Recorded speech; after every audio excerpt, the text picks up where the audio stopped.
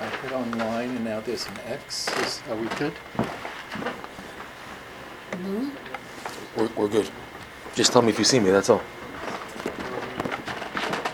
Okay. Rav Meir Alkabetz. Alkabetz. Originally from Toronto, Canada, has been involved with Breslev teaching since 1989, having been close to several Breslev elders and teachers, including Rav Michael Dorfman and Rav Chaim Kramer, who frequents our shul. That's good, right? He was able to absorb both from both the Breslever Hasidim, that is the oral teachings, along with the original Breslev books and sources. He has developed a special way, approach, and technique in learning, going with, and living the teachings of Rav Nachman, which he calls Breslev therapy, and is known for his ability to give over the deep emotional content of Rav Nachman's teachings with heartfelt compassion. He also works for the Breslev Research Institute in Yerushalayim. Thank you so much to Anonymous for hosting and sponsoring. And you look at somebody. Also, thank you to Avram Bear, Ben Chaya Rezel, and family for sponsoring. He's going to meet you. Beautiful. Thank you. Keep this. All right. Shalom, everybody. It's good to be here. I think this is my second time, Baruch Hashem, in Woodmere. So the class is going to be divided into two parts. We're going to first go into, really three. We're going to go to a very special Gemara, and then the elaboration from Rabbi Nachman's teachings and Rav Noson's teachings, and then the Spitz will be the very end of the class of what's called the 40-day challenge. Something very new, even though the concept has been around for 200 years, but in this format, we're hoping, B'ezrat Hashem, to bring Rabbi Nachman's light in such a way that people will begin to really, really connect on a more personal, intimate level to Rabbi Nachman's teachings, and to have changes happen in their life, no matter what the scenario or situation, because that is the power of tzaddikim, B'ezrat Hashem. So we start off first with an amazing Gemara. So amazing that I think it's one of the places that the Maharsha on the Gemara, he points out that all the secrets of the Torah are hidden in the stories of the Gemara. It's, by the way, it's a known teaching that the Arizal was the one who opened up the Zohar to the world, the Kabbalah.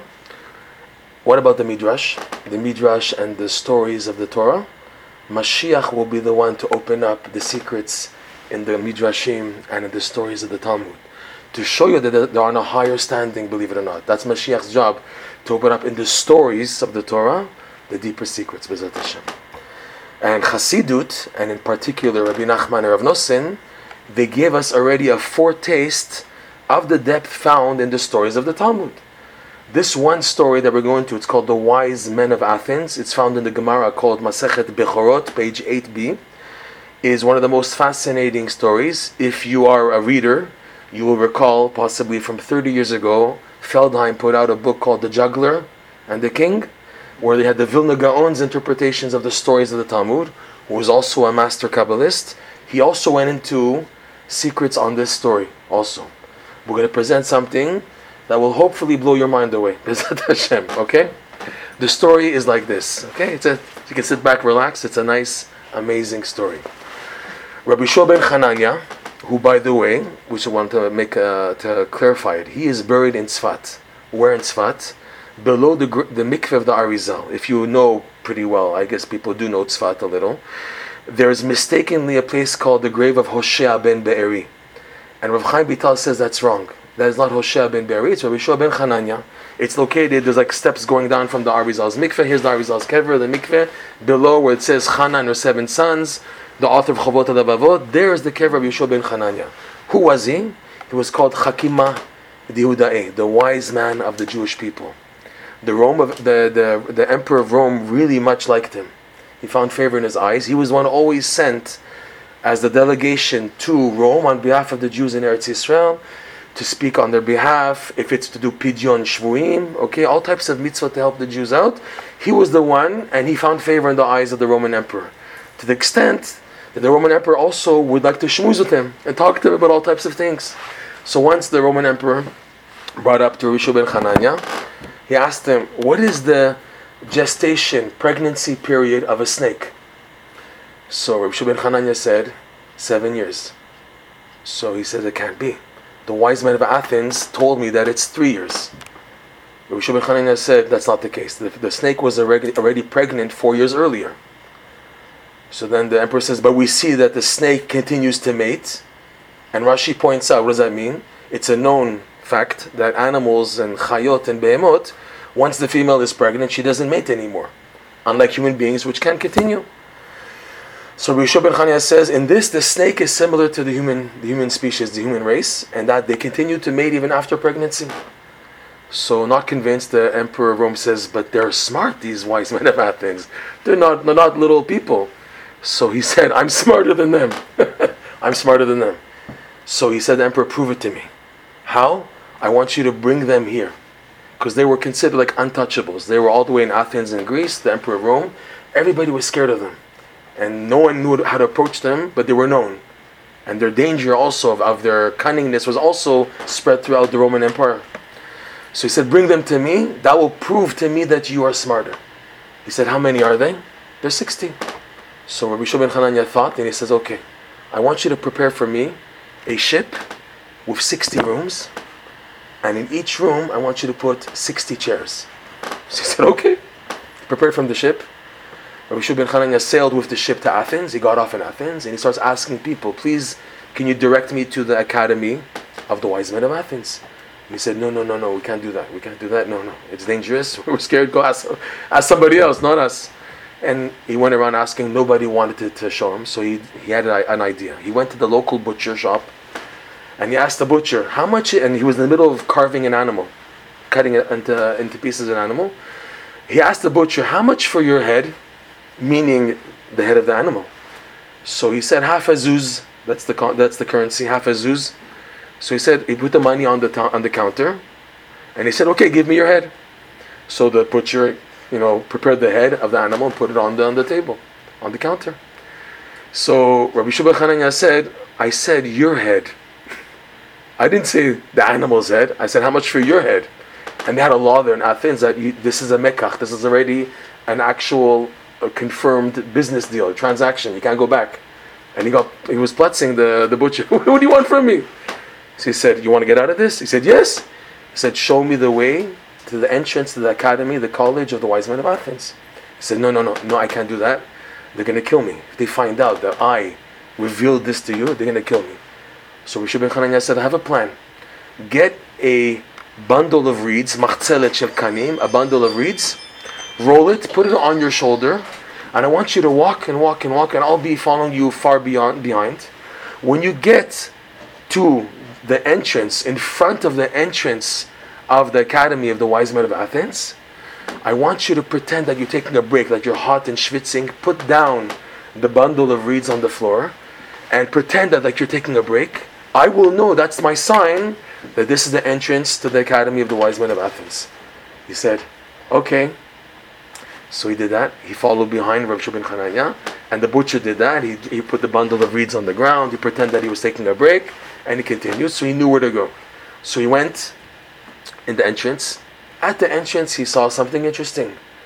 Guards at the entrance of the threshold of the entrance to the college, and guards on the inside also. He understood that this is that no one is allowed to enter, and no one's allowed to leave. Anyone tries to leave. And the guards, he understood, Rabbi Yeshua ben Hanania, that he had orders to kill anybody who goes completely through the threshold, either way. So how do they know to identify if somebody went through the threshold?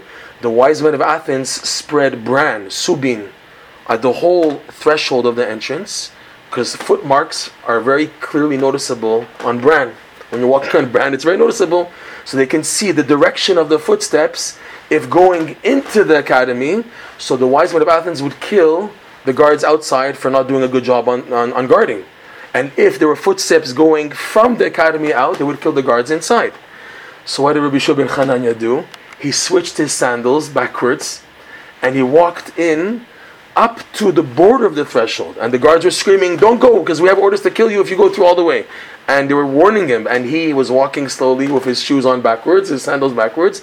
He reached just the edge of the threshold, and then he walked back in his footsteps, and he waited to see what would happen. And lo and behold, the wise men of Athens, they had their group of the entourage doing their, observation of the guards to the entrance, and they see the footsteps, leaving. Someone left, so they killed the guards on the inside. So in the meantime, there's no guards guarding from the inside to go out. Then when they left, the wise men of Athens, and there's still guards positioned outside, he switched again his sandals to be normal, and again they obviously swept the footsteps in the brand to make it again clear and clean. And he went in again with normal footsteps up to the border again of the threshold. At that point he stopped and he walked back again in his footsteps, and he was screaming, we'll kill you if you go through all the way. And he didn't. He went through up to the threshold and back, and he waited to see what would happen. And again, the wise men of Athens came for their tour to see what's happening, and they saw footsteps going inside, so they killed the guards outside. So in the meantime, the entrance is left without any guards. Rabbi Shua ben Chananya went right in. He gets to the main hall of the wise men of Athens, and he sees two stages, two levels. There's like a higher level and a higher level of the wise men seated, who were all young, and on the ground level were the older wise men of Athens. He saw that this was a trick. The trick was that if he would greet first the older wise men of Athens, who are older, but they're located on the ground level, the ones on top says that's beneath our dignity. We're on the top, and they would have him killed. And if he would greet the younger ones on top, the older ones would say, but we're older. So what did he do? He got the trick. He said, Shalom Aleichem. He said, Shalom to all of you. They said to him, what do you want? Who are you? He says, I am the wise man of the Jewish people, Yoshua ben Chananya, and I've come to learn from you. He said, oh really? We have a few questions to ask you. He said, very well. If in our challenge you win me, so you can do with me as you wish. But if I win in our debate, I ask all of you to come and eat bread, break bread with me on my ship. They said, okay. So they challenged him about 12 types of questions. Very funny. We'll go into one of them. Okay? The one we're going into is the following. They asked him, where is the center of the universe? He raised his finger and he said, right over here. The wording in the Gemara, Zakfa etzba'ata. He raised his finger and he said, Hacha, right over here. They said to him, Mi Emar, who says? Who says you're right? Here's the center of the universe. So he answered, bring Aitu Ashle Umoshchu. Bring a measuring tape and measure. You'll see that I'm right. Okay? There's funny. Another example how funny and silly on the pshat level is they brought him 2 pieces of cheese. They said to him, can you please tell us which cheese comes from a white goat and which cheese comes from a black goat? So he brought 2 eggs and he says, first you tell me which comes from a white hen, which comes from a black hen. Okay? Those are examples. There's another 10 examples of that. He won all the challenges. And they said, okay, you won. We're going to eat bread with you on your ship. So he led them to his ship. Right before they left the terrain, the earth, he had a sack with him that he brought with him, Rabbi Shua ben Chananya, and he filled it with earth from sand from Athens, and he put it in the bag, and he closed it, and he kept it with him.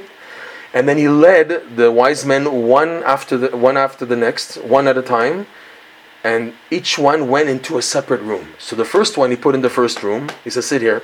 He closed the door. The guy sees 59 empty chairs. So what does he assume? My comrades are coming soon. So he's waiting, and in the meantime he's getting bored because no one's coming.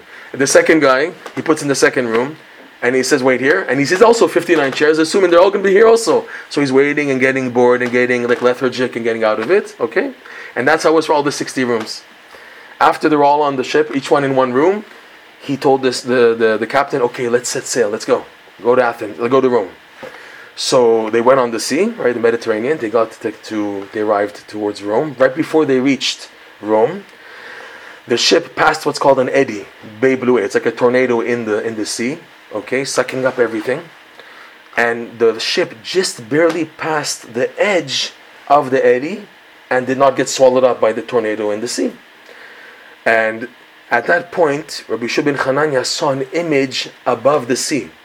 He saw an image of hands on the head, a second image of hands on the heart, and a third image of hands behind the back. At that point, he took a jug, an empty jug. He lowered himself along the edge of the ship as the ship was passing the eddy. He lowered himself with the jug and filled up from the water content of the eddy, not the regular seawater, but the water that was in the whirlwind. Was able at the edge of it to take some water in the jug and bring it back with him up onto the ship. The ship passed the eddy, arrived to Rome. He brought the 60 wise men who were at that point very submitted and very heavy and drained, stoned. So he brought them in front of the Roman emperor and he says, "Here are the 60 wise men."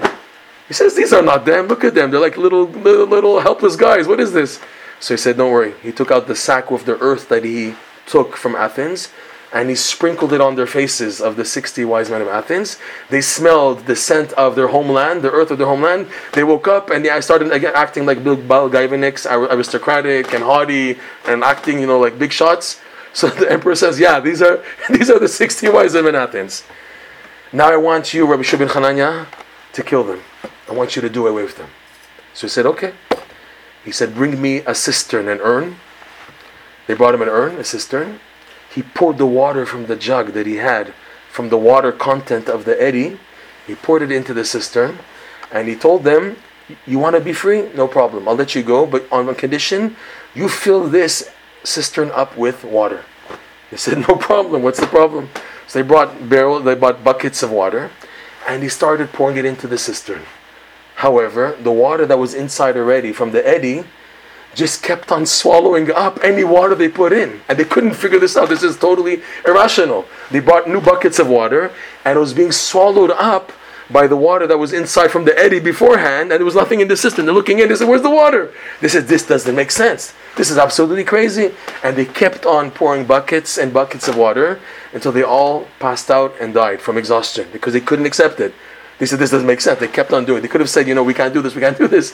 But they didn't chicken out. They kept on trying to pour in buckets until they were all killed. This is the Gemara. Okay?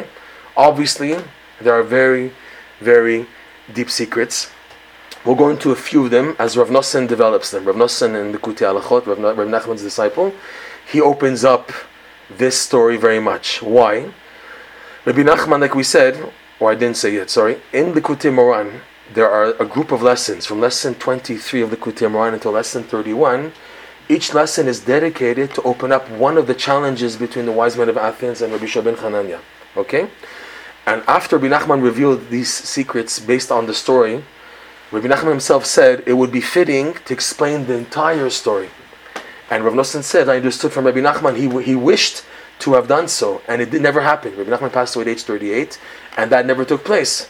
Rav Nosson felt that Rabbi Nachman hinted to him that it's worthwhile to open it up, and Rav Nosson says, I will attempt, based on the teachings that I received from Rabbi Nachman, to open up the entire story, which he did. He explains every detail. The entire story is translated into English. You can find it in the Breslov Research Institute translation of the Likutei Moran, Volume 4. At the very back, you have the whole story, plus Rav Nosson's commentary translated into English. You can see there. I'm just going to bring a few points from the story which really stick out and protrude. This idea that Rabbi Shua ben Chananya switched his sandals backwards. Okay? So he explains that the idea of the sandal corresponds to the same concept of Moshe Rabbeinu when he went up on the mountain where there was the burning bush. What did Hashem tell him? Shal na'alecha me'al raglecha. Take off your shoe.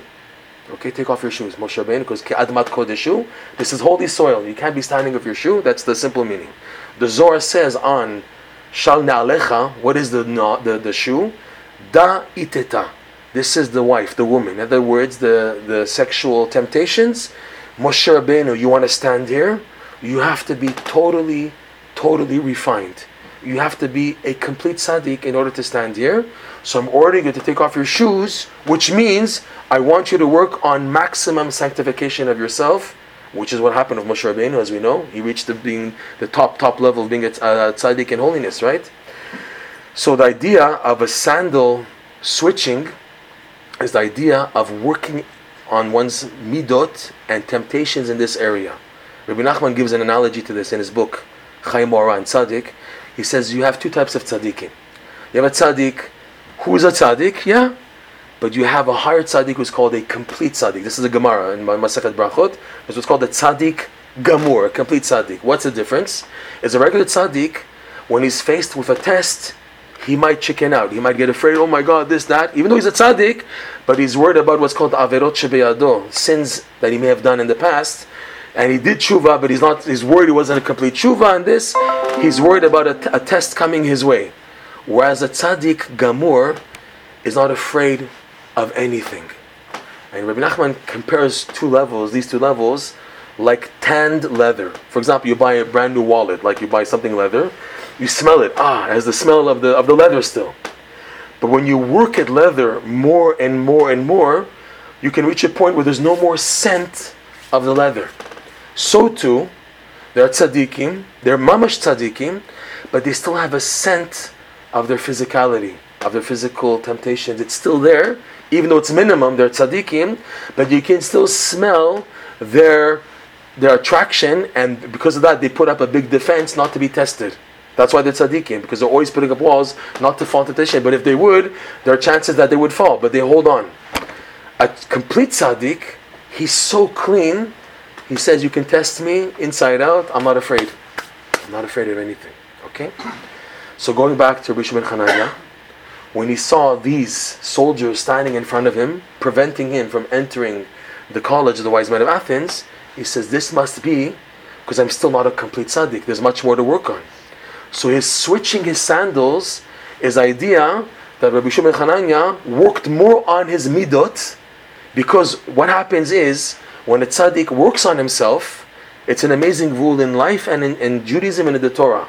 When a person works on himself, the bad falls by itself, automatically. He didn't have to even touch them, nothing. He worked on his midot, he switched his sandals, the sandal of Moshe Rabbeinu, Shanda Alecha, he worked on his Kedushat HaBrit, his purity in the covenant, and automatically the enemies were killed. That's the killing of the one guards, that's the idea, that was able to go in, untouched, unscathed, and the enemies were killed by, he didn't kill them, he didn't shoot them, he didn't do anything. On their own, they were killed by themselves, by the wise men of Athens, okay? And he saw that there's still guards outside. That's only half of the guards. So he switched again his sandals. The idea of switching constantly the sandals is the idea of a tzaddik working on himself again and again. If I see more enemies, I have to work on myself more. So there's levels of working on myself until he so totally sanctified himself that they were all gone. No more guards, no more enemies standing in front of his way to face the evil itself. These are the guards, attacking as the prerequisite, the preliminary attack before the actual enemy. He was able to subdue them by just working on himself. That's this idea. That's the idea of a tzaddik, that he can work on himself at such a high level, the enemy falls down by himself. He doesn't have to do anything even. Okay? That's this idea. We can go into a little bit about the idea of the cistern. That's very interesting. The water that's swallowing up. Rav Nosson explains, this is the lust for money. The lust for money is never quenched, is never satisfied. The Gemara, someone who has 100 wants 200, someone who has 5 million wants 10 million. You're never quenched, never satisfied, right? So they kept on pouring in the water, it wouldn't fill up. That's the idea. The lust for money is like the water from the eddy, that it just swallows up. Person says, when I reach my million, then I'll go sit down and learn, I'll move to Eretz Yisrael and everything, and it never happens. The guy's like, this gets cuts up, and this, and that, this new business offer, and this, and everything to drive a person sidetracked and nuts that he can't focus on his goal. This idea of the temptation of money. What we want to go into tonight is the exchange between the challenge between the wise men of Athens and Rabbi Shimon Chananya. This is the focus of the class now. They said to him, where is the center of the universe? Yeah. Can you say that Shalom Aleichem? What does that mean? Shalom Aleichem? When you said Shalom Aleichem? Yeah, it's Shalom to all of you. But why? Because there was a trick. Because if you would say just Shalom to the ones on top, the ones in the below would kill him. They say, you said Shalom to them and not to us. And you would say Shalom. What was Rav Nosson's commentary? What did it mean? It's in the book. I didn't prepare myself to go into this detail because I want to focus on the other ones. Bezat Hashem. You can see the whole story there and Rav Nosson's commentary on that. Okay? Bezat Hashem. Let's go into the story again, the challenge. They said to him, where is the center of the universe? And again, he raised his finger and he said, right over here. They said to him, prove it. Who says? And he said, bring a measuring tape and you'll see for yourselves. So Rabbi Nachman explains like this. In lesson 24 of the Likutei Moharan is totally dedicated to this exchange. Emtsauta de Alma, the center of the world, meaning the infinite light. The infinite light is a term we coin, Hashem blessed be He, as being the infinite light, who is totally inaccessible, yet it is the nature of everybody to run after it. To explain, what pushes people to do something, to have an ambition and to advance, is there's a light in their life shining to them, giving the direction. This applies also in the world of Torah, as a Jew, a firm Yid, but also even by the Goyim and in the secular world. Everyone has an ambition, which is basically a light shining to them. You're going to do this, you become a football player, you're going to become a movie star, something that pushes them forward. This light that gives them the direction that they want to take in life is emanating from the infinite light. We see this in the numerical value of the word for light in Hebrew itself. The word is Or, light. Or, Aleph, Vav, Resh, is Gematria 207, right? Aleph is 1, Vav 6, Resh is 200, 207. That is the exact same numerical value for Ein Sof, the infinite one. Ein Sof also, 1 plus 10 plus 50 plus 60 plus 6 plus 80 is also 207. Meaning, everybody in life receives shefa, chayut, life and nourishment from the infinite light.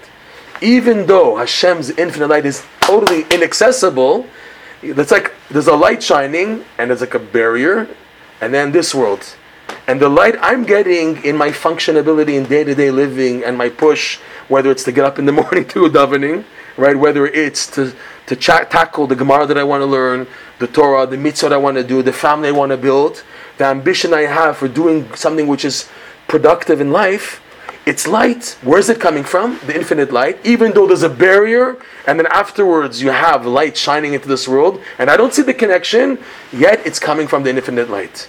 They asked him, the center of the universe, which is basically the infinite light, that is the center of the universe, where is it? Meaning, how can I connect to it? How can I connect to it? It's something which is unreachable. He answered by raising his finger. He said, right over here, Zakfa etzba'ata. He raised his finger and said, through this. Rabbi Nachman interprets here as meaning through the concept of the fingers, which are the hands. He explains, Rabbi Nachman, that the hands are the source of blessing, bracha. We see that for the classic example is Birkat Kohanim, the blessing of the Kohanim in the shul, right? It says in the pasuk in Parashat Shmini, Vayisa Aharon et yadav vayvarechem, el ha'am vayvarechem. Aaron raised his hands towards the nation and blessed them. The Gemara learns from this pasuk all the laws of Birkat Kohanim, that the Kohen has to extend his hands. If he doesn't extend his hands, he can't do. If he doesn't have hands, if he, God forbid, he has hands chopped off, Chas v'Shalom, a Kohen, he can't do Birkat Kohanim. It's a mum, it's a blemish, and there's no hands. We need the hands there, okay? The hands are associated with blessing. The Zohar explains like this. Hashem designed the human hand, even the feet, but let's go into the hand, with 10 fingers. The 10 fingers correspond to the 10 utterances that Hashem issued in creating the world. And the Lord said, let there be light. The Lord said, let there be Parshat Bereshit. And also, on the deeper level, the 10 Sfirot, which are the channel of all blessing and abundance. The Zohar says something phenomenal. That whenever a Jew raises his hands, as soon as a person raises his fingers, the 10 fingers are like pipelines. They're shaped like a tzinor. They're shaped like pipelines. As soon as a person raises their hands, it begins to activate the descent of the shefa, the bounty from the 10 sfirot. Which is why the Zohar warns very much, never raise your hands empty-handed. In other words, if you ever raise your hands, let it be in a blessing and a prayer, but just to raise your hands like that. We're not talking about, the Ramak explains, we're not talking about like someone who's like exercising or working and you have to raise your hands, you have to get something on the top shelf and everything. We're not talking about that. It's a person just without saying any prayer just decides to raise his hands. Even if you yawn, for example, then the Kubalim say, if you have to stretch yourself, always stretch yourself with your palms closed. Don't open the fingers. Because if you open the fingers, you activate drawing down shefa. Now what happens is, if now it's not accompanied with a type of a prayer, so that the shefa coming down has what to rest on, if now it's without that, so automatically the bounty coming down goes to the klipot. We see that on the hands, on the other side we have what? The nails. What's the nails? The biggest impurity of the human body. Right? In the morning, wake up, what do we do in Yiddish? Negelwasser. Negelwasser means washing the nails, okay? Because the biggest impurity in the body is on the nails, right? So if a person opens his hands and lifts them, and it's without accompanied with a prayer, so it can be damaging. Why so much? Because the hands activate bracha. This is what Rabbi Shua ben Chananya illustrated. He raised his finger to say here, through the concept of the hands, which brings down bracha. Rabbi Nachman teaches, bracha is the key to perceiving the infinite light. Which bracha? When a person, one second, sorry about that. When a person now asks for the real blessing, what is the real blessing? It's called Birkat HaSechel, the blessing of intellect. The Zohar says this is hinted to in the word Baruch. Baruch, Bet, Reish, Vav, Chaf. The Zohar says stands for 4 words. Birchot Rosh, that's Bet Reish, Umekor Vav Kol, and the source of everything. That the main blessing is the blessing of the head, the mind, the intellect. Birchot Rosh, the blessing of intellect. And this automatically is the source for everything. This is in line with the famous Pirkei Avot that everybody knows, and the Gemara in the Darim, which is a song by, I think, Avram Fried, okay? First of all, not the song of Avram Fried, but the wording in Pirkei Avot is Da'at Kanita Machasarta, Da'at Chasarta Makanita. If now you have acquired wisdom, you have everything. You're not lacking anything. And if you lack wisdom, then what do you have? Your beautiful house and Lamborghini, everything. If there's no da'at, what do you have, right? And the song of Avram Fried is Deda Be, Kula Be, right? That's the song in the Darim. That's in the words in the Darim. That if you have widat, you have everything. And if you don't have it, then you're lacking everything. Okay? So, the main bracha is the bracha of intellect. Rabbi Nachman teaches that when a person has the blessing of intellect, this is the prerequisite to perceive the infinite light. So they said to him, who says? Mi Yemar. Who says? So the word Yemar means, like in Hebrew, Mi Omer, who says? But the word Yemar is also etymologically similar to the word for Tumura, an exchange. Hamara. When you go to Israel, you have like an exchange called Hamarat Matbea. Exchange, currency exchange. Hamara means an exchange. They said to him, to do that, to activate bracha of sechel, a person first has to go down to the domain called the exchanged chambers. The Hechal HaTmurot is a concept brought down in the Kabbalah, which is that this is the domain of the evil. What does that mean, the domain of the evil? They're called chambers of exchanges. How the Yetzer Hara works, his way to get a person ensnared and trapped in evil, is by playing games on him, by tricking him. He's a trickster. The Yetzer Hara doesn't come just as like a Nazi and like Esav and Furry and all the guns. The Yetzer Hara comes, Rabbi Nachman teaches, with a big shtreimel, big purse. He comes from in the Welt, in the world. He comes from an area that you are familiar with and you're acceptable to, and he'll come and play games from within the Kedusha. Because he knows that's the only way to get you. He won't get you if he's outright Esav. He won't get you. So how does the Yetzer Hara get a person? He plays games. He switches the truth with falsehood, the pure with the impure, the holy with the unholy, the right with the wrong. He plays games with your minds. It's like, you see that in life, that whenever you try to attempt to do something, all of a sudden, I should have done like this, I should have done like that, maybe I should have done like this. All of a sudden, this phone call, this person, oh, you just made me upside down, you just said this to me and I don't know what to do now. Always, like they say in English, drei mein Kopf, right? My head is just turning now by everything you told me. And now, what happens when the Yetzer Hara, it's the Yetzer Hara, by the way, doing that, is a person is watered down, his flame of ambition is now weakened and drained, and the person now is more out of it. He's lost his ambition and his fire to do something. Everything's just gone down. That's what the Yetzer Hara wants. He wants a person to be brought down from their simcha. When we say ambition and a push to go forward, it's because the person has simcha in what they're doing. If you don't have simcha in what you're doing, you don't do it. If you don't have simcha to get out of bed to go davening, you won't get up out of bed. What pushes the person to wake up in the morning on time and go davening is that he's happy in doing it. What pushes the person to get out of bed and go to work? Because he believes that this is the right thing to do, and I'm positive about it. It's like last minute, I have to get out, so I'll get out of bed, and then he's forced to. And but it's out of Ba'al Korcho, it's against his will. But for a person to be ambitious and do something productive and being wanting to do it, it's a reflection that there's simcha in what he's doing.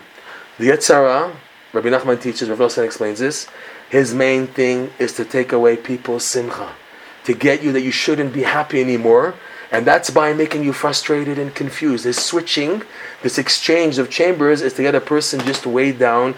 Oh, the H with this, I can't do this anymore. I'm fed up. I can't anymore. Whatever anymore. Just let's do it and just get over with it. Person loses his simcha and ambition to do things. That's what the Yetzer Hara is after. That's the Heichal HaTmor, the exchange of chambers. So going back to the story, they asked him, Mi Yemar, who says? Meaning what? In order to reach the level of bracha, which is the bracha intellect, Rabbi Nachman teaches you have to first, the prerequisite for that, is you have to go all the way into the depths of the evil forces, the klipot, the exchange chambers, and extract the holiness trapped there, which is only done through simcha. So he said, the wise man of Athens asked Rabbi Shimon Chananya, who can do that? Who has the courage to go into the exchange chambers and activate joy and come out?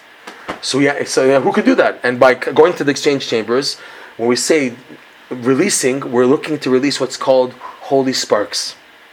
This is a bit of a depth, but the Arizal explains our whole purpose in this world is we're here to collect holy sparks. There's holiness trapped in this world. This world is called olam. The word olam in Hebrew is similar to the word for ha'alama, a concealment. This world is a game. It's like the Matrix, if you want to say. What's the game here? There's hidden holiness trapped everywhere. Everywhere. How do we elevate the holiness trapped? By doing mitzvot. The word for mitzvah itself, you have mem tzadik, vav hey.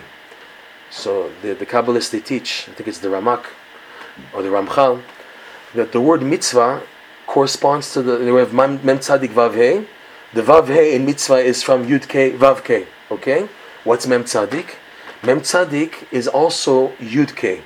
There's what's called atbash. Atbash is a type of numerical value system where we take the 22 letters of the Hebrew alphabet and we fold them to make it 11 on one side and the other 11. So that the first letter, Aleph, is now corresponding to, when you fold it, to the Tav, the Bet is to the Shin, the Gimel is to the Resh, okay?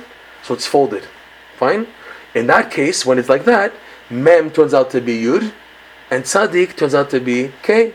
So you have Yud, K, Vav, K hidden in the mitzvah. What does that mean? That when you're doing a mitzvah, you're reconnecting through the mitzvah by saying a bracha on a food, or a Talmud Torah, or tzitzit, any mitzvah, even those which are from the Rabbanan, anything that's associated with being a mitzvah, you're now connecting the holiness trapped back to Hashem. The holiness trapped is referred in the Vav Hey, that's why it's revealed. Mem Tzadik, Yud K, is referring to the Ein Sof, the infinite light, which is inaccessible in this world. That's why it's covered up in the Mem Tzadik of a mitzvah. But you should know and believe, the Zohar teaches, that when you're doing a mitzvah, this is scary to say this, but this is unbelievable. You're actually coming in contact to Hashem. When you're doing it says, the Zohar says, Oraita Yisrael v'kut shabrichu kol achad. The Torah, the Jewish people, and the Torah were all one. When you're holding a mitzvah, you're holding what's called Elokut, godliness. That means you're holding a piece of Hashem that's connecting to the God. By doing the mitzvah, I'm now doing a mitzvah, this is my connector back to Hashem. That's what we're here for. Okay? So now, they asked him, who now has the audacity to go to the domain of the evil? Because the only way to elevate holiness is that we are exposed to this world, to the challenges of this world, and yet succeed in elevating the holiness, which is through doing mitzvot. So they said to him, to do that is not safe. Most of the people in the world, they don't succeed in doing mitzvot and elevating the holiness because they get weighed down by the sadness and depression in the world. Sadness and depression in the world is the biggest, the opposite of the mitzvot. Where do we see that? Coming up, Parashat Kitavo, where it says 98 curses. Moshe Rabbeinu lists 98 curses over there. And it says all these curses, terrible things. You're going to eat your children, chas v'shalom, all these crazy things, right? And what does it say there? All this is coming to you Tachat asher lo avadatem et Hashem Elokechem besimcha. Okay? All this is happening. It doesn't say all the time because you didn't serve Hashem, period. No. It says because you didn't serve Hashem besimcha. You got that? That the simcha is the key for being able to properly do mitzvah. There's no simcha, you can't do the mitzvah. So they said to him, Miyemar, who has the courage to go into this world and elevate mitzvah, which you need simcha. So he answered them, I too, ashle umoshchu. You yourselves are going to bring us back. What does this mean? I too. The literal translation is, bring a measuring cord and you'll see. Umoshchu, and measure. But Rabbi Nachman opens it up like this. I too, you the wise men of Athens who represent evil. Ashle means a cord. The Jewish people are called Chevel Nachalato. We're called the cord of Hashem. Why are we called the cord of Hashem? Because Am Yisrael has a strong, triple folded cord foundation called Avraham, Yitzchak, and Yaakov. We have a strong foundation. We're a cord. We're strong. You can't break us. When you have a triple cord, it's very strong. Okay, we're tripled. We are based on Avraham, Yitzchak, and Yaakov. We're the Jewish people. You, Rav Shua ben Chania said to the wise men of Athens, you guys are going to bring us out of the exile. Okay, Ashle, you'll bring the Jewish people who are called the Chevel, the rope of Hashem, out of the exile, umoshchu, and you'll be totally destroyed. You, the klipot, the evil forces, will be destroyed, because that's what's going to happen in the future. All these prophecies in the book of Isaiah, and Yirmiyahu, and Yechezkel, of the simcha that's going to be in the future, ki besimcha tetzeu, right? All these verses about the joy that's going to be, and the enemies will be obliterated at the time. So he answered them that the joy of the future, that's the point, because he mentioned something that's going to be. The joy of the future is what a Jew can connect to today to help him come out. Rav Nosson explains something phenomenal. Is that the key, what's coming out of all this happens when a Jew is besimcha. But the big question mark is, how can I be besimcha? Look at the challenges of life. Look what I'm going through. How do you expect me to be besimcha when all these things are crashing on me in my life? To be happy doing a mitzvah, I need to have initial happiness. Where do I get it from? So Rav Nosson says here, we have to borrow the joy from the future. This is something phenomenal. That when you're going through darkness, and how can I do a mitzvah besimcha? How? Look at all these things. You have to look elsewhere to activate joy, and not to run away from your problems and your challenges. No, I take now a higher level of energy joy, and now I can face my present day challenges and deal with them with the joy that I got from a higher level. So he says, again, the answer is, I will borrow simcha from the future. Okay? Rav Nosson in this opens up an amazing lesson in psychology, and he says basically that if now a Jew works on simcha as the key, this will create opportunities that didn't exist. This will be the opening. Phenomenal. Just will bring an analogy. I've said this many times in classes if you heard the recording, but it's such a cute story and the message is so nice, we have to go over it again. And anyways, you guys are new people, you haven't heard it. There's a story of Rav Zusha and his brother, the high-legged Rav Elimelech, okay? They arrived in a village incognito. There was a time they were hidden tzaddikim. They had to do whatever they had to do, and to do that, they had to go dressed as regular people. No one knew who they were. They came to a village that had a curfew at 9 p.m. Anybody who was out on the streets after 9 p.m. was arrested. They arrived in this village 8:45. They're running to find where to sleep, where to stay, and everything. It got 9 p.m. They don't have a place where to stay. They're on the streets. Okay, the police see them.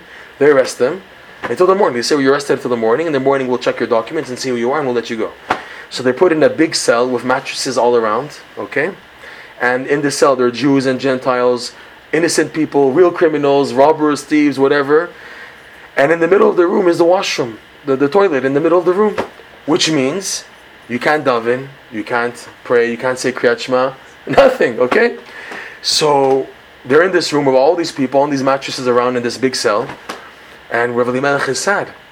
Rav Zusha asks, because Rav Zusha was always the happy one. Rav Zusha, the older brother, was always the happy one. He said to his brother, Rav Elimelech, my bruder, why are you so sad?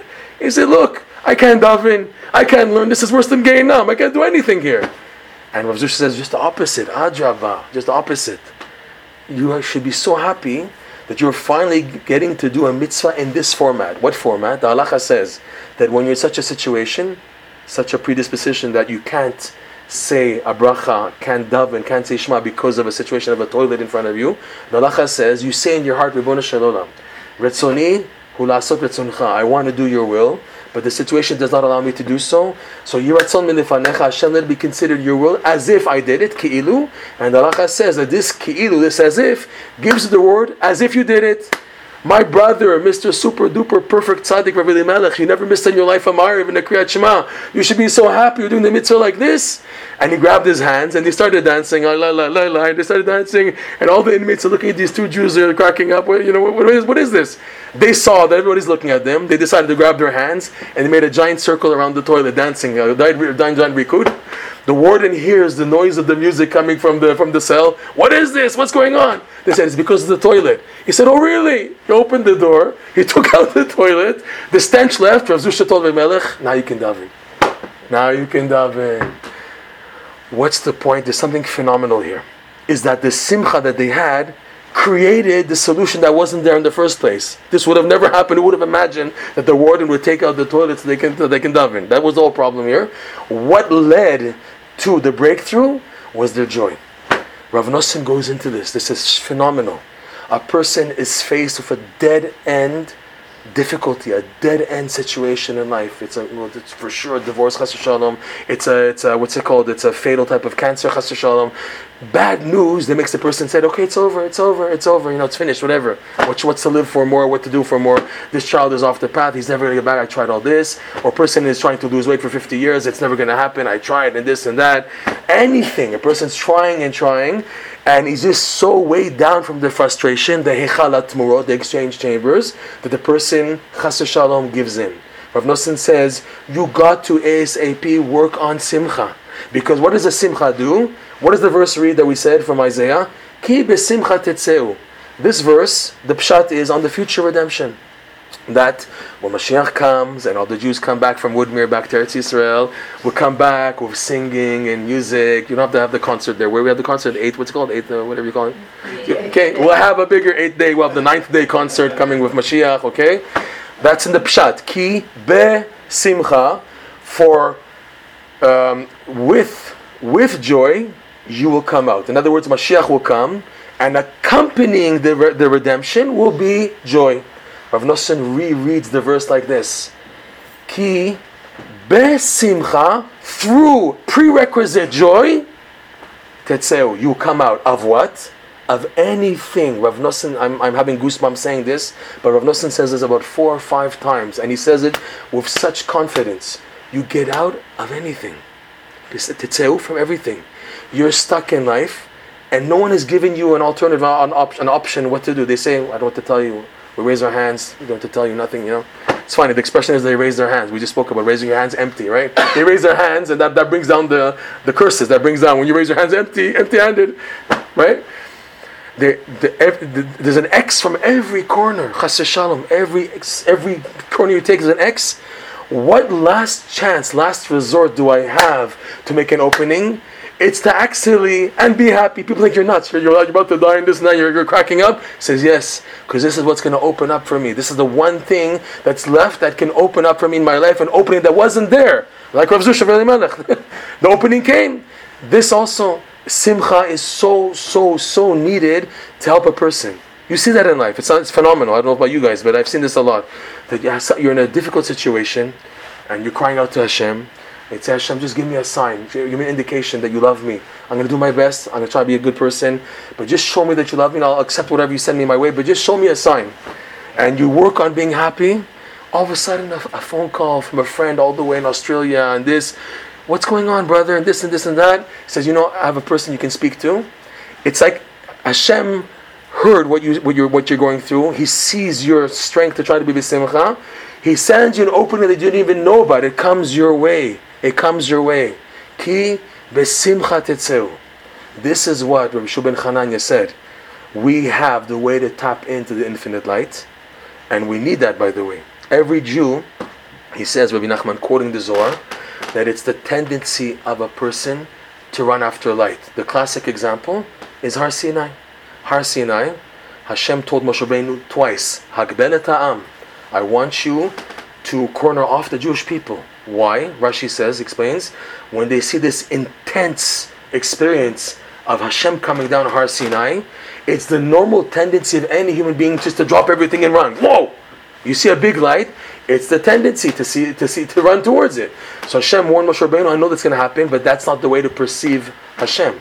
Because we know if you keep on running towards the light, what's going to happen? You're going to disappear, disintegrate. If a Jew just goes after the light without what's called a break, like a bounce, he will disappear. A bounce is needed for this light, okay?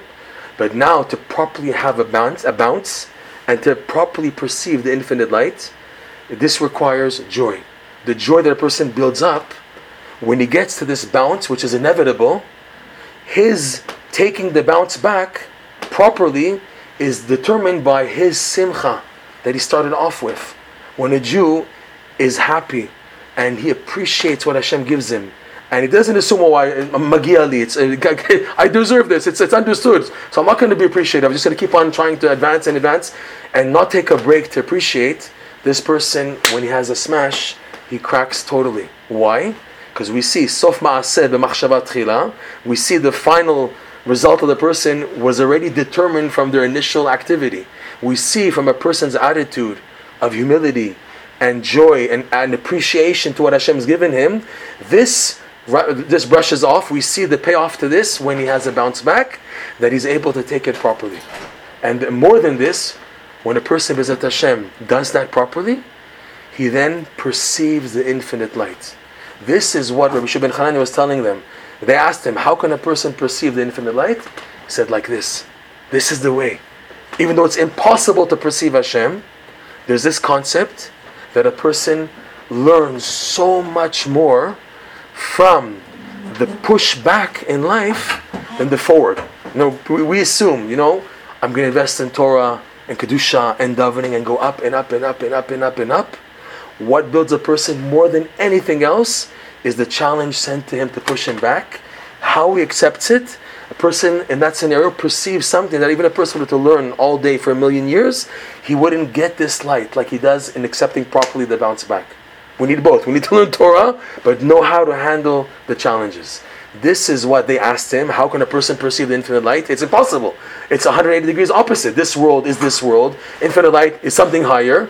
And it's the tendency of people to run to connect to infinite light, even though they can't reach it. In the Zohar, it's called mateh vela mateh. Reaching, but not reaching. You're really touching, but you're not touching. You're in, but you're really not in. You're really out. It's in and out. And in this format, you can perceive Hashem and Yiddishkeit and Emunah at the highest of levels. This is something phenomenal. That a Jew, through his attitude and his daily challenges in life, can perceive Hashem at the highest of levels and know his goal in life and advance more and more and more and more. This is what Rabbi Nachman opens up on this tiny discourse and Rav Nosson, this challenge, and how Rav Nosson opens it up that the key here is the simcha, to do everything to be happy. His advice that he gave here is to borrow the simcha, to borrow from the future. But now, fine and dandy, we give a nice class, everything is like theoretical. How in the world did you want me to borrow happiness from the future? This is hinted to in what Rabbi Shua ben Chananya did. He raised his finger. Question: why did he have to illustrate it? Why did the Gemara say, and he raised his finger? Let Rabbi Shua ben Chananya just say to the concept of the hands. Why does the Gemara say, and he raised his finger? To show us that it's dafka, the fingers of the tzaddikim. Rabbi Shua ben Chananya is our tzaddik here that we're talking about tonight. He's the complete tzaddik that we're referring to. It's the hands of the tzaddikim who are doing this pursuit of the infinite light, etc., which for us sounds like beyond our grasp. But their light is what we need to draw upon ourselves simcha in our daily challenges. Meaning what? That yes, you need a tzaddik in your life. You need a tzaddik in your life. You can't just be an art school Jew. I have my art school Gemara, art school Chumash, art school Siddur, I have my shul, I have my daily Seder, and I have my Shabbos Minyan, and that's my life. And we have the weekly sermon or the weekly drasha and everything, and that's it. And then you're facing your daily challenges and you're not making it. You need a tzaddik. The tzaddik, his idea is that he shines his light of simcha, his light meaning he has attained simcha, into each and every one of us. With all this said, and it's a lot of concepts, I now present to you Yehi Ratzon, it should work out, the 40-day challenge, to give each one of you an opportunity for something to experience. Everything we spoke about tonight, everything from A to Z, is a development of one of Rabbi Nachman's most fascinating lessons, lesson 24, which I mentioned at the beginning of the class. Okay? A little bit about Likutei Moharan. How Rabbi Nachman's teachings works is something a bit amazing. The more you learn this book, the more you learn a lesson, the more you begin to activate it in your life. Meaning, you begin to see changes and things popping up that did not take place beforehand, coming to life as soon as you learn a lesson. Okay? On one hand, I can explain it, but you have to experience it in order to more relate to it. This may be true about the entire Torah. This can be true about learning Gemara and Chumash, and Mishnah and etc. But the average Jew doesn't have that access. Tzaddikim, yes. It says about tzaddikim, Einei Hashem el tzaddikim. The tzaddikim have, Rabbi Nachman interprets like this: Einei Hashem el tzaddikim. The tzaddikim have the eyes of Hashem. The tzaddikim have these X-ray eyes that the whole Torah is opened up in front of them. They can learn a Daf Yomi Shir, and they see how it's connected to what's happening today in their life. We don't see that. We learn a Gemara Shir or a nice thing, and then you go back to your regular life, mundanity. You don't see the connection. Rabbi Nachman's teachings stick out in this area, in that the more you learn it, anyone, the more you connect to it, and you try to inculcate and absorb, internalize the concepts, you begin to see them coming to life right in front of your eyes. However, that's klali, that's in general. I need now a particular prat. It's like, for example, someone worked very, very hard many years to buy specific medication. Person had like a wound on his left arm, let's say, and there was like a type of a special cream that cost like $500, and the person like had to work very hard a few months to finally get $500, and he finally bought the medication. He's happy to have the medication. But Mr. Bozo, if you don't apply it to the wound, it's not. You bought the medication, but apply it to where it needs to be applied. Great, you have it. Okay, but do something with it. The second stage, to apply it on what's called in Torah, we have what's called klal uprat, general and in particular. Likutei Moharan, how it works, Rabbi Nachman's teachings, because he takes them from such a high place and he brings them down to the average layman. It's being activated. But now I need to refine its direction to the right place. This is what's called la'asot mitorot tfilot. To turn Torah lessons into prayers. Just to l'saber ta'ozen, to give you just an example, I think the Gemara, the Midrash says like this. We have the 5 books of Moses, the Chamisha Chumshei Torah. And King David wrote 5 books of Tehillim. Why 5? The 5 books of Tehillim correspond to the 5 books of Moshe Rabbeinu. What does that mean? That King David's pleas and supplications and entreaties to Hashem in the book of Tehillim is to fulfill what's written in the 5 books of the Chumash. Okay? There's no other book. I'm quoting here Rav Chaim Kramer, so you can turn to him about this. There's no other big book in the world of Judaism, in the world of Torah, that has prayers written on them, except for the Chumash and Rabbi Nachman's Likutei Moharan. There's a book under the instruction and guidance and encouragement of Rabbi Nachman, written by Rav Nachman's main disciple, Rav Nosson, where he wrote prayers on the lessons in Likutei Moharan. These prayers are not regular prayers. They're prayers based on these lessons, which means what? That anybody who opens these prayers with a sincere perspective can find themselves immediately, instantly in these prayers. It's not like you're just saying Tehillim, you have no idea what you're saying, or you're saying Shachar, you have no idea what you're saying. These prayers come out to you. They come out to you. All you have to do is just recite them, say them, and they begin to open you up. Prayer, Rabbi Nachman teaches, is what finalizes the application. This is hinted to what Pirkei Avot says. Pirkei Avot says like this: Kol shechochmato meruba mima'asav lemahu domeh. Someone whose wisdom is greater than his deeds. What is it compared to? A tree that has many, many branches, but a very thin stemmed trunk. Ba ruach kim'a ve'okarto. It's Pirkei Avot. A tiny wind comes and it blows down the tree because it's not strong enough. But a person now has a lot of ma'asim, and he may have a little bit of Torah, but what is it compared to? A tree that has a very, very strong trunk, stem. All the winds, and it may have a few branches, but all the winds in the world will come and blow on it, you can't knock it down. The ma'asim, Rav Nosson explains, is where we redecipher the Torah in prayer format. You turn the Torah ideas, you learn ideas, and now I want to re-express it in prayer format. Rabbi Nachman says, Rav Nosson explains this idea, this action, this activity, brings a person to the highest possible levels. It's phenomenal. Okay? We present to you a 40-day challenge to taste this lesson for the sake of activating Simcha, B'ezrat Hashem. Try this lesson 24, for 40 days, in a special format, designed that it's not too much overburdening, with Rav Nosson's prayer on the lesson. Why 40 days? We saw last week's parsha, Moshe Rabbeinu was able to activate forgiveness. He said, I didn't sleep for 40 days, I didn't eat for 40 days and 40 nights, and at the end of 40 days, which is coming up, Rosh Chodesh Elu, Hashem said, Salachti Kidvarecha, I forgive, let's start again, new tablets, second tablets, okay? Meaning, 40 days is a number, a unit, that can make a change. That's why Rav Nosson once said, the best way to get something moving in life is to daven for it for 40 days, okay?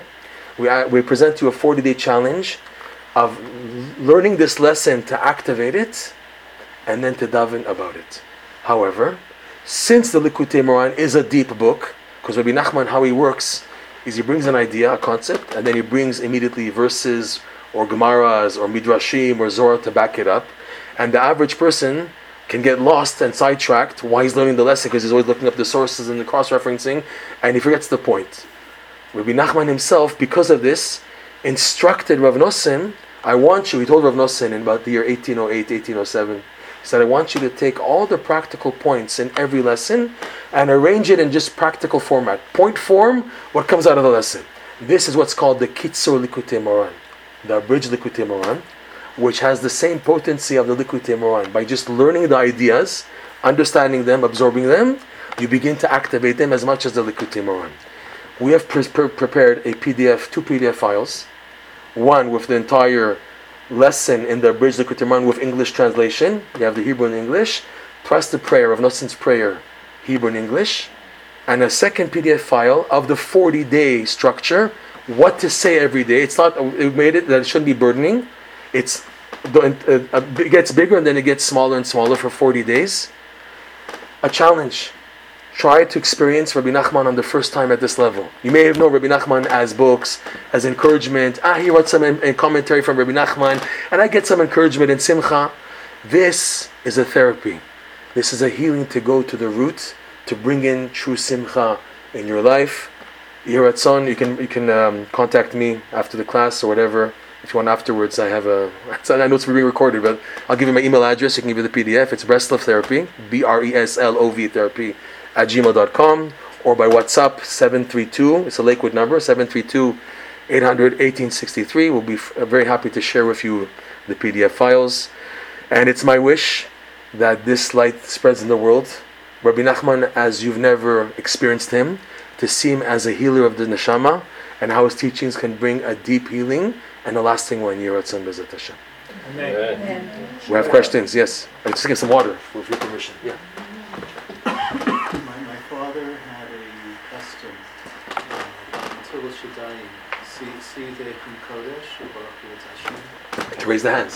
Right. Yeah, but are there specific cover notes? You talked about to perceive Hashem's infinite light through Simcha.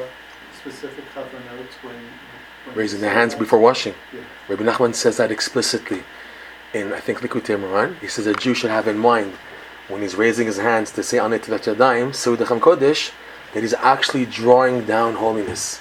You should have in mind that you're actually drawing down holiness. If you contact me afterwards, I'll try to find you the exact source. You can see it for yourself inside B'ezrat Hashem. The Shla brings it to us. Very possibly, yeah. All right. Have in mind. Thank you for coming, B'ezrat Hashem, and I hope everyone got something out of it on a practical level. Because we're giving a class. It's not just to give a share and then you go back home and you go to another day.